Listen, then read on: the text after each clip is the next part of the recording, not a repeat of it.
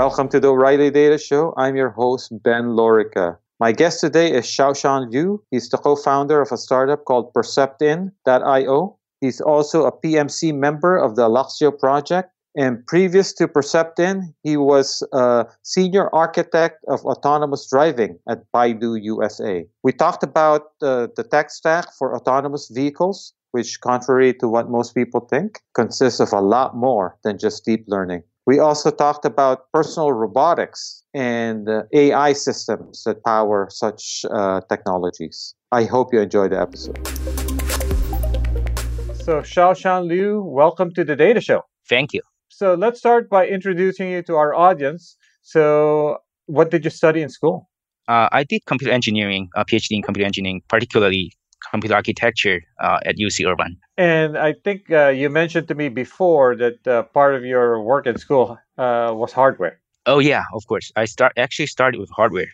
And it'll soon be interesting to hear how all of the things you learned in school now translates to what you're doing now. But before we get there, let's talk a little bit about how we met. And I think we met when you were still at Baidu working on big data infrastructure, particularly around Spark and Tachyon, which is now called Alluxio. So tell us what you were doing at Baidu. And so, by the way, just for our audience, describe kind of the Baidu office here in Silicon Valley.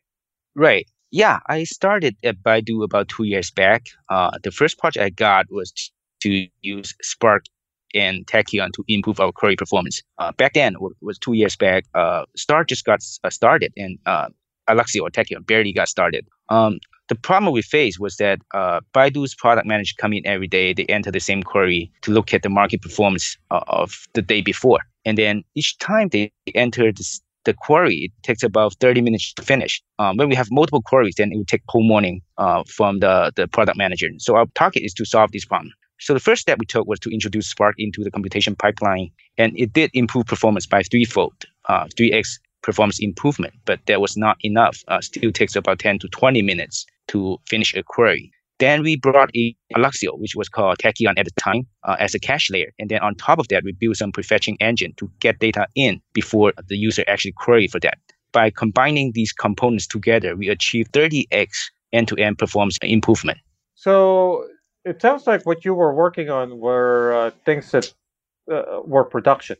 So they weren't research. So my impression, or at least the impression of most people is Baidu out here in Silicon Valley is Baidu Research, but that's not the case, right? That's not the case. We have two branches here. One is Baidu Research, which is the AI lab led by Andrew Ng, and then we have a R&D center, which is doing projects like big data, autonomous driving, and so on. So, by the way, I just came back from Beijing, where we've had the first ever Strata Beijing, which was a resounding success. And one of the things that took me by surprise was how popular Alluxio is in China. I mean, Spark, of course, is hugely popular, but Alluxio, the sessions on Alluxio, the office hours of the Alluxio team were packed. So there's more than just Baidu apparently using Alluxio in China. Of course, because it does solve an important problem, which is the data problem. How to share data between different pipelines and how to have a centralized repository for data is still a problem to be solved. And then when you need real-time performance, this kind of in-memory computing is very important. And Alluxio targets this problem. That's why it's very popular in China. So at some point, you shifted inside Baidu from being a big data infrastructure guy to someone who was working on the back-end infrastructure for autonomous driving, right? Oh, yeah. That's an interesting shift. But coincidentally, I've been always interested in robotics and autonomous stuff. So that's a good shift for me, actually. Go ahead. So then you started, so did you start working with some of the kind of deep learning teams within Baidu?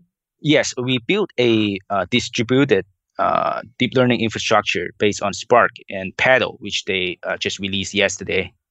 Yeah, literally. So describe Paddle. Paddle is a deep learning engine, just like Cafe and TensorFlow. It's been used internally in Baidu for over 3 years. It's been used for different projects, say advertisement, image search, as well as autonomous driving. So who are the users within Baidu? Do they have to be really skilled programmers?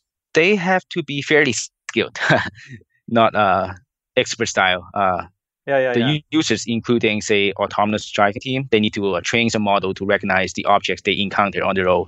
And then image search, they need to recognize what kind of objects are in the picture, such that they can generate advertisement towards that kind of image search. No, but So, I guess my question is, I haven't looked at Paddle at all yet. So, is it something a Python programmer can use? oh yeah, there's a Python interface. So if you are familiar with Python programming, yeah, you do you can use that interface to program Paddle. And so what? So Paddle is distributed framework right off the bat. Yes, it's designed to be distributed. The first generation of Paddle uses MPI protocol. And nowadays, the one of the project I led at Baidu Research USA was to build a Spark-based framework to wrap around Paddle, such that it's easier to manage. I see. I see. Cool. So then you must be proud to see this project see the light of day in open source. Yeah, finally we see it coming. Yeah. Yeah, yeah, yeah. And so now I think next step for Baidu is to really make it easy for people to use Paddle and evangelize and go out there and give talks like at Strata. I'm sure. I'm sure. Yeah, yeah, yeah. So then autonomous driving. So you're in the process right now of writing a long blog post for me about autonomous driving. And Right. a while back when we talked, you said, well, if you think about autonomous driving, there's some key technologies that you need in order to have a world-class autonomous driving system. So walk us through some of what you think are some of the key essential technologies in self-driving vehicles. Sure. Let's break it down into two parts.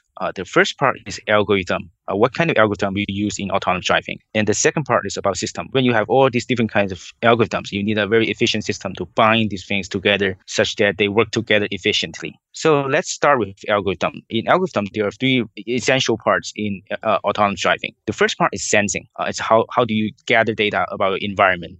For sensing, we have different type of sensor. The main type of sensor used in today's autonomous driving is LiDAR, or laser-based radar. The LiDAR, they generate a laser beam, then based on the reflectance of the object, they can measure how far away the object is from you. And then based on that, they can do localization. They can localize the vehicle. Using LiDAR, you can do map generation and so on. But there's a main problem with LiDAR is that it's very expensive today. Say the Velodyne 64 beam LiDAR, it will cost $100,000.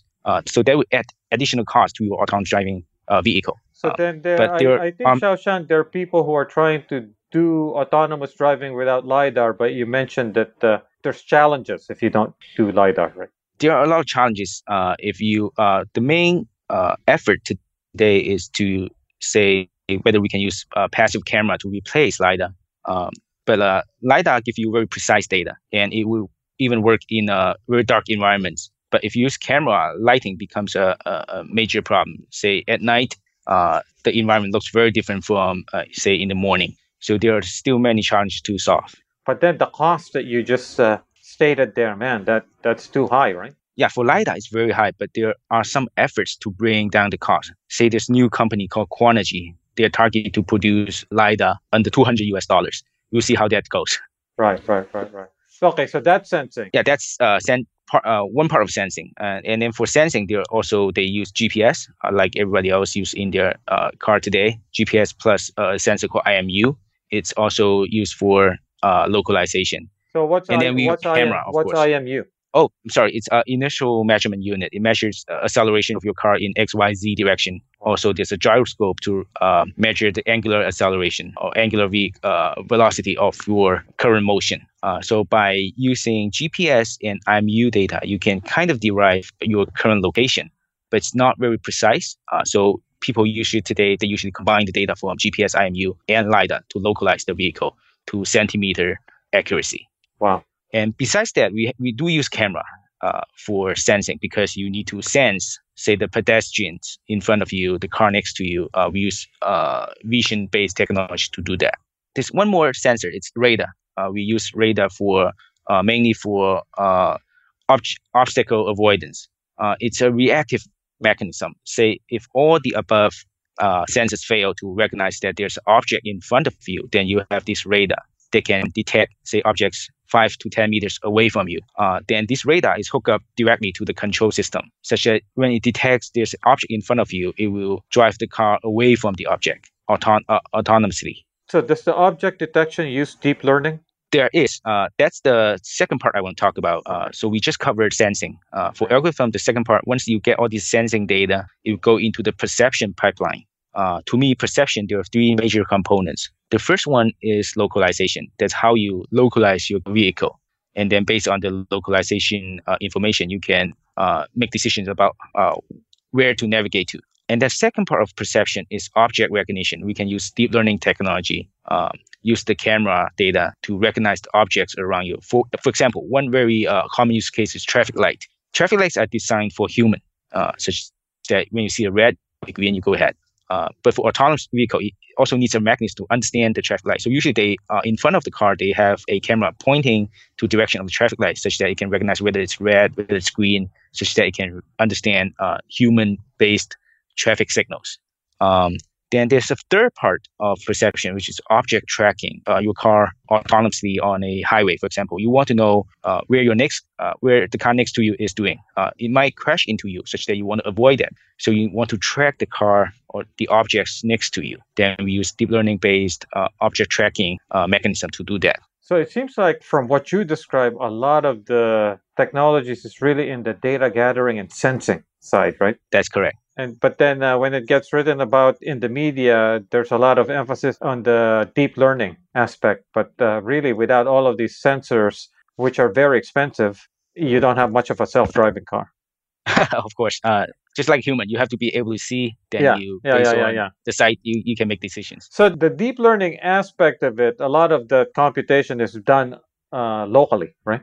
That's correct. That's one of the topic I want to cover later on the system side. That's a very interesting topic to discuss. Yeah. So if you think of a traditional AI system, you have perception, you have reasoning, you have planning, you have knowledge, right? So does a self-driving car have all these components? Yeah, it has all that.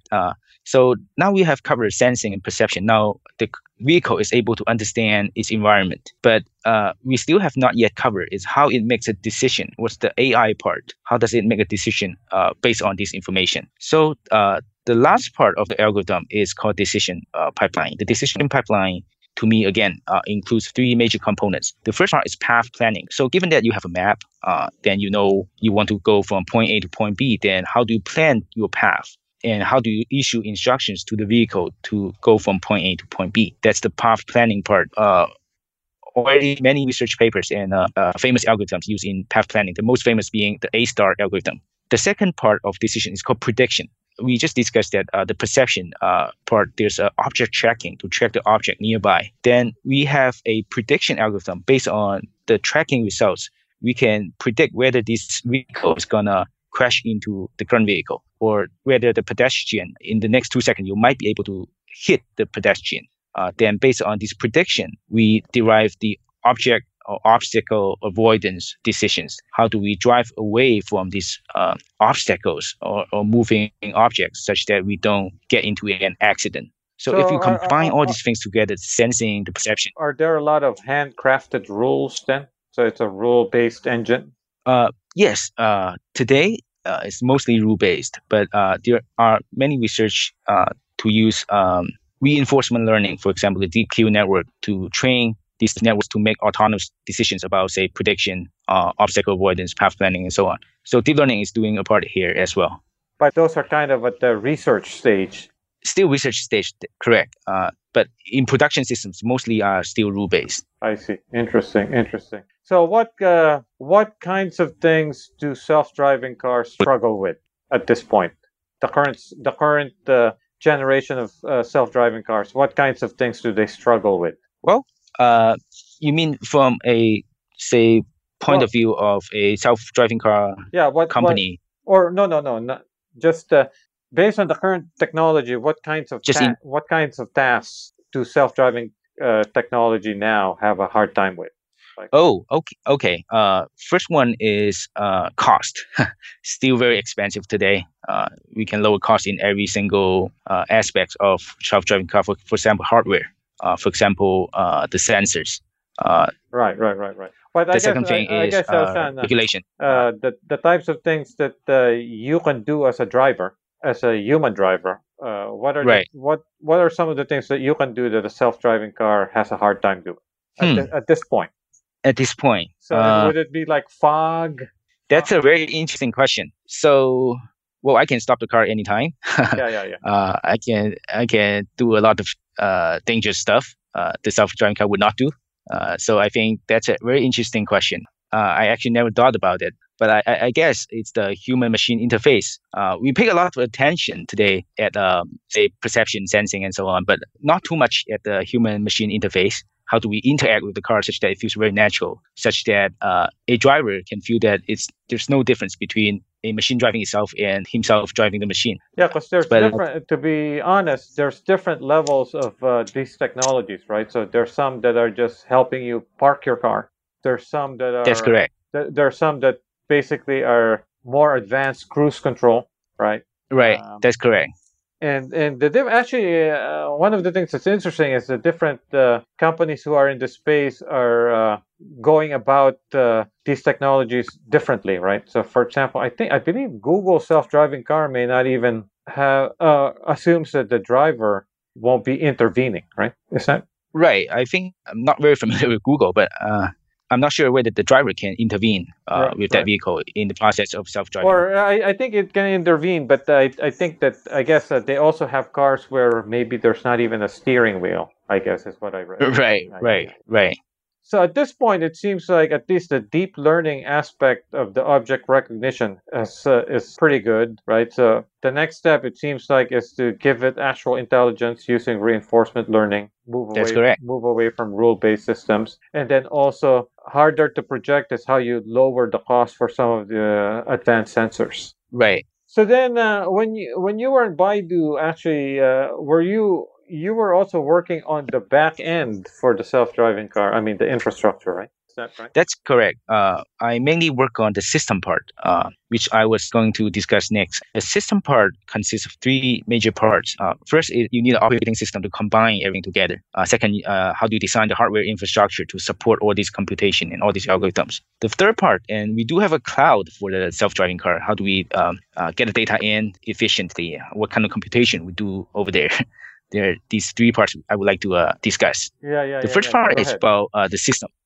Most of the robotic companies or research community, they use a ROS-based system, ROS being a robotic operating system, because ROS provides this mechanism, a node-based mechanism, such that each node will host a kind of task, and then the nodes can communicate with each other, such that, for example, if there's a node for camera sensor, then it will grab the data and send message to the next node, which is the deep learning evaluation pipeline, for example. Then you have two nodes communicating with each other. But the original raw system, there are some problems. For example, there's only one master node, such that if the master node crashes, the whole system would crash. For example, the second problem is communication. If you have two nodes on the same machine, they use a loopback mechanism, so they go down to the TCP/IP pipeline and go up again. It has a long latency. So there are a lot of problems to be solved. So at Baidu, one of the projects we did is to do our own version of ROS system, such that if in terms of communication, it's resilient, such that it's no longer a single master distributed system. And then we added some resource isolation and security mechanism in a container-like environment, such that you launch a container for each node. Then this use resource in such one node in such a way that it can crash other nodes. So these are a lot of work to be done to make ROS reliable for safety critical autonomous driving scenarios. So that's one thing.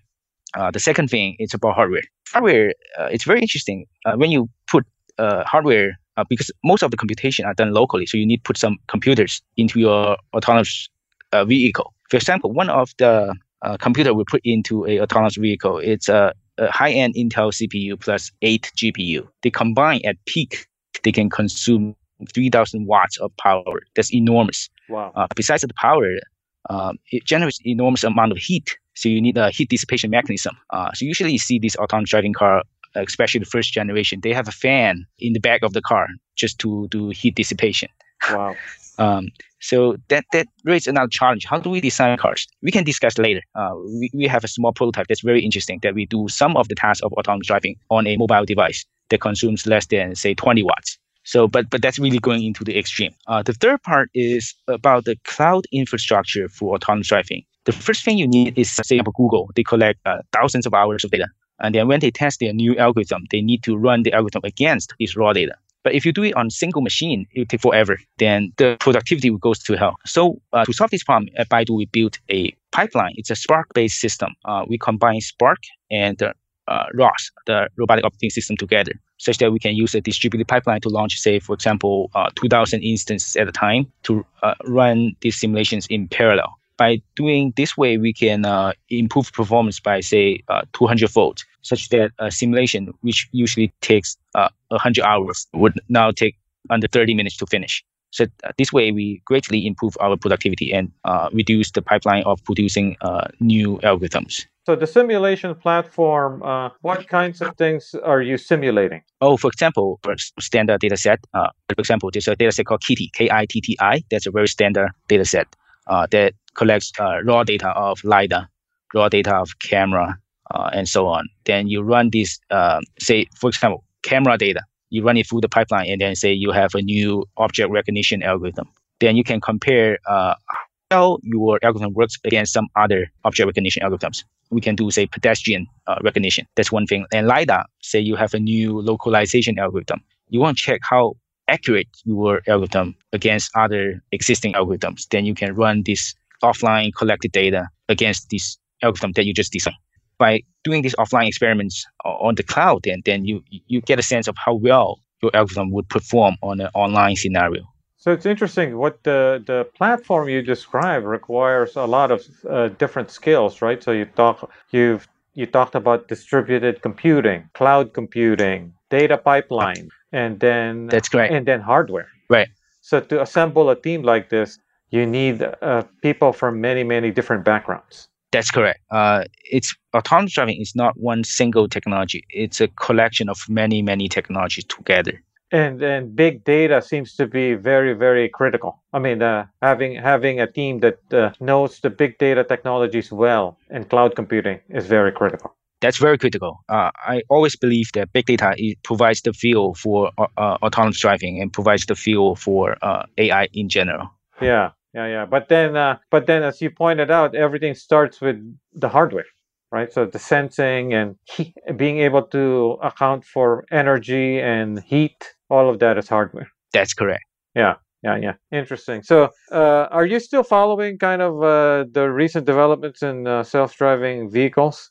Yeah, I've been always following this industry. It's a very interesting industry. Yeah, because now you have your own startup called PerceptIn.io. And so tell us a little bit about what kinds of problems are you folks trying to address? Right. At PerceptIn, we actually, the name itself is very interesting. It means perception, insight, and intelligence. So in this company, we work on robotic technology in general, including localization, deep learning, and low-cost hardware for robots. So the overall philosophy, to make a whole robot system or AI system work, you need three parts. You need to be able to perceive your environment. That's the perception part. Then once you perceive the environment, you generate a lot of data. You want to make sense of these data. So from these data, you gain insight. So the insight part is actually the big data pipeline. We talk about how we extract meaningful info from the big data pipeline. Then once you have the meaningful information, you can generate intelligence. For example, you can train new models and then put this model back to your robot to make it work better. So it's actually these three parts working together beautifully that makes this AI system work. So it's perception, insight, and intelligence. But you're not building robots. You're not building robots yourselves, right? Today, we're not building robots ourselves. We are providing solutions to robot makers. Interesting. So describe some of these solutions. For example, we have an indoor localization solution. In autonomous driving, we usually use a LiDAR to do outdoor localization. And then for outdoor localization today, you can use GPS as well. It's just less accurate. But for indoor, there's no very good solution. there are some solutions that use multiple Wi-Fi triangulation to localize your current location, but that depends on the deployment of other sensors. So we worked on a technology called Inside Out SLAM. SLAM meaning simultaneous localization and the mapping. That means as you walk, you generate a map of your environment, and then you localize yourself against the map in that environment. So by inside out, we mean we don't need any external sensor. We just need a camera and for example, an IMU sensor, such that you localize your location in a building.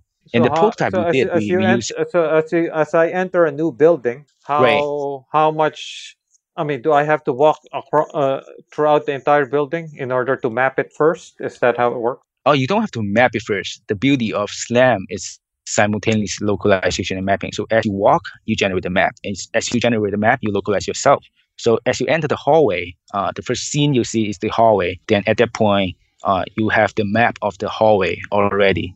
And then as you walk into the first, say, living room, for example, then as the camera captures the living room, then it will generate the map of the living room. Interesting. So it seems like something that, as you describe it, it does make sense that if I have a robot, I can use your technology to make my robot even smarter. That's correct. That's our ultimate goal. And so by the way, for those of us who don't follow kind of the robotics industry, is there already now a market for, I guess, personal robots? Are there all sorts of personal robots that people are now using? Yeah, the most interesting personal robot that people use that they don't even recognize that's a robot, it's the robot cleaner. Oh, I see. Yeah. That's actually the personal robot. For example, the iRobot series cleaner. We see it as a in-home personal robot. And so then, if I at some point I can attach your technology to these types of robots, and they would have a better sense of their location. Of course. Yeah. So that makes sense actually for the like the robot vacuum cleaners who constantly make mistakes and bump into things. Yeah. They still use a random walk mechanism today, such that they randomly walk around, explore the house. Then they use a statistical model to say, hey, if I can cover 90% of the floor, then the cleaning is done. But that's no intelligence. That's just random walk. But with this SLAM technology, I'm sure they can make sure that 100% of your house is covered. So with SLAM, SLAM is that most of the computation then is being done on your hardware locally. There's no cloud backend, right? Yes, there's no cloud backend. Everything is done locally. But then, how do you make the algorithm better and better over time? In other words, as I generate more and more data about a building, how does my SLAM chip get smarter? Oh, that's a very good question. The data that you generate, the map data especially, it's not that big, surprisingly. It's very small. Say, in our office, we have about 2,000 square feet office. The map, it's about 20 megabytes. That's it. Oh, wow. Yeah. So because we shrink a lot of information, we have a 3D map, for example. We can compress the information to keep the 2D layer, such that for a cleaning robot, for example, it does not have to understand the whole 3D information. It just need to understand what's on the floor, what obstacles to avoid on the floor. So it only requires 2D information. That's the way how we shrink the whole map size. So the SLAM technology now exists, so people can actually license and use it now. That's correct.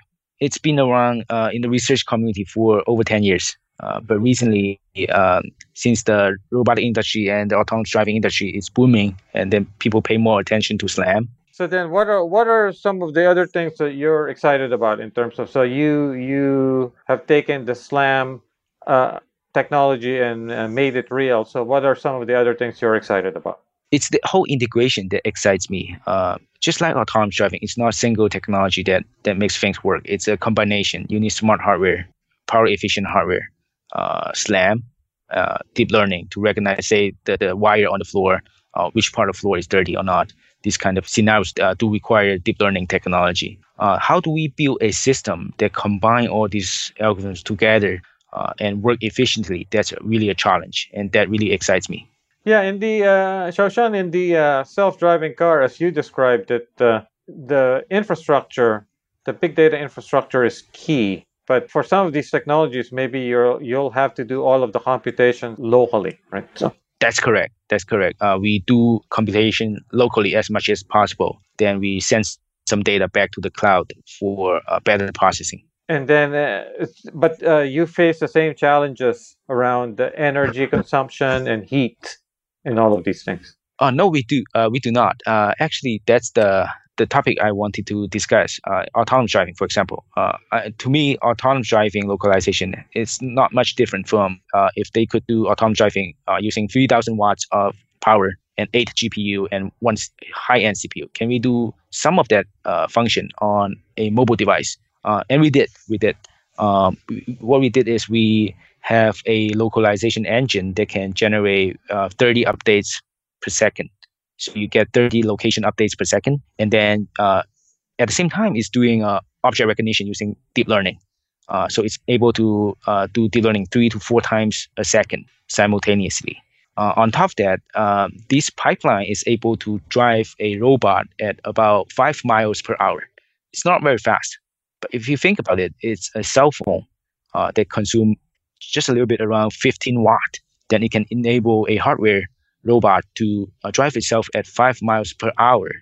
Then imagine if one day we can use 10 cell phones, 20 cell phones. There's still not much cost-wise and energy-wise. We might be able to drive the whole autonomous car Right. at, say, 60 miles per hour. Right. You know what's interesting as I'm processing what we've discussed here so far is that I mean when people talk about AI, sometimes they get caught up in the perception stage, which is the kind of the deep learning part of the stack. But then, as you describe it, it's really if you think about it as an end-to-end system, there's a lot of parts, and deep learning is just one small part of it. That's correct. That's exactly my point. Yeah, and that seems to be something that we will see in all these systems, not just self-driving cars, right? So you need to really solve. That's correct. All the intelligence system. Yeah, you need to solve a series of problems. That's correct. Yeah. So I think that actually, do you think that at least in the short term, the types of AI we will see are going to be these very, very focused systems, right? So a system that can drive a car, a robot that can help you clean your house better, right? So and even solving those problems will require a lot of integration of all these technologies. That's correct. And so you must be happy to have had the opportunity to study hardware. Now that's coming in handy. Huh? Yeah, I'm glad. Otherwise, I wouldn't be able to do this. Yeah. That's right. Yeah. Because at least when you were in Baidu, you got the big data background in place, right? So now in a startup where you have to do more things, you actually need to build these systems end to end, right? So that's correct. So what other kinds of applications are you excited about for these technologies? Well, every time there's a new piece of technology coming out, it enables many applications. What I'm excited about is, say, for example, this SLAM technology that we are working on, it enables AR. You can do, say, a Pokemon Go game instead of going outside. With the SLAM technology, you can do this Pokemon Go, say, on your dining table. You can play with the monster over there. And VR. The VR game, we can enable VR games. You have your goggle on, then now we can track your head movement. Instead of just turning the head, you can do translation movements, move forward, backward, left and right. It's using SLAM technology. And of course, robotics. We use SLAM to localize the robot within a building. So there are many applications that could be enabled by combining this deep learning, SLAM, and smart hardware technology. Right. So you're still working on big data technologies too, right? So Spark and Eluxio and all these things. At some point, as you get more data, those types of skills will still come in handy, right? Of course. It's a must. Again, it fuels AI. Big data fuels AI. Yeah. Well, Shaoshan, this has been great. And hopefully by the time this podcast comes out, we would have that blog post that I was describing earlier. Of course. All right. Thank you. Thank you so much, man. Thank you. You can follow Shaoshan Liu online at PerceptIn.io.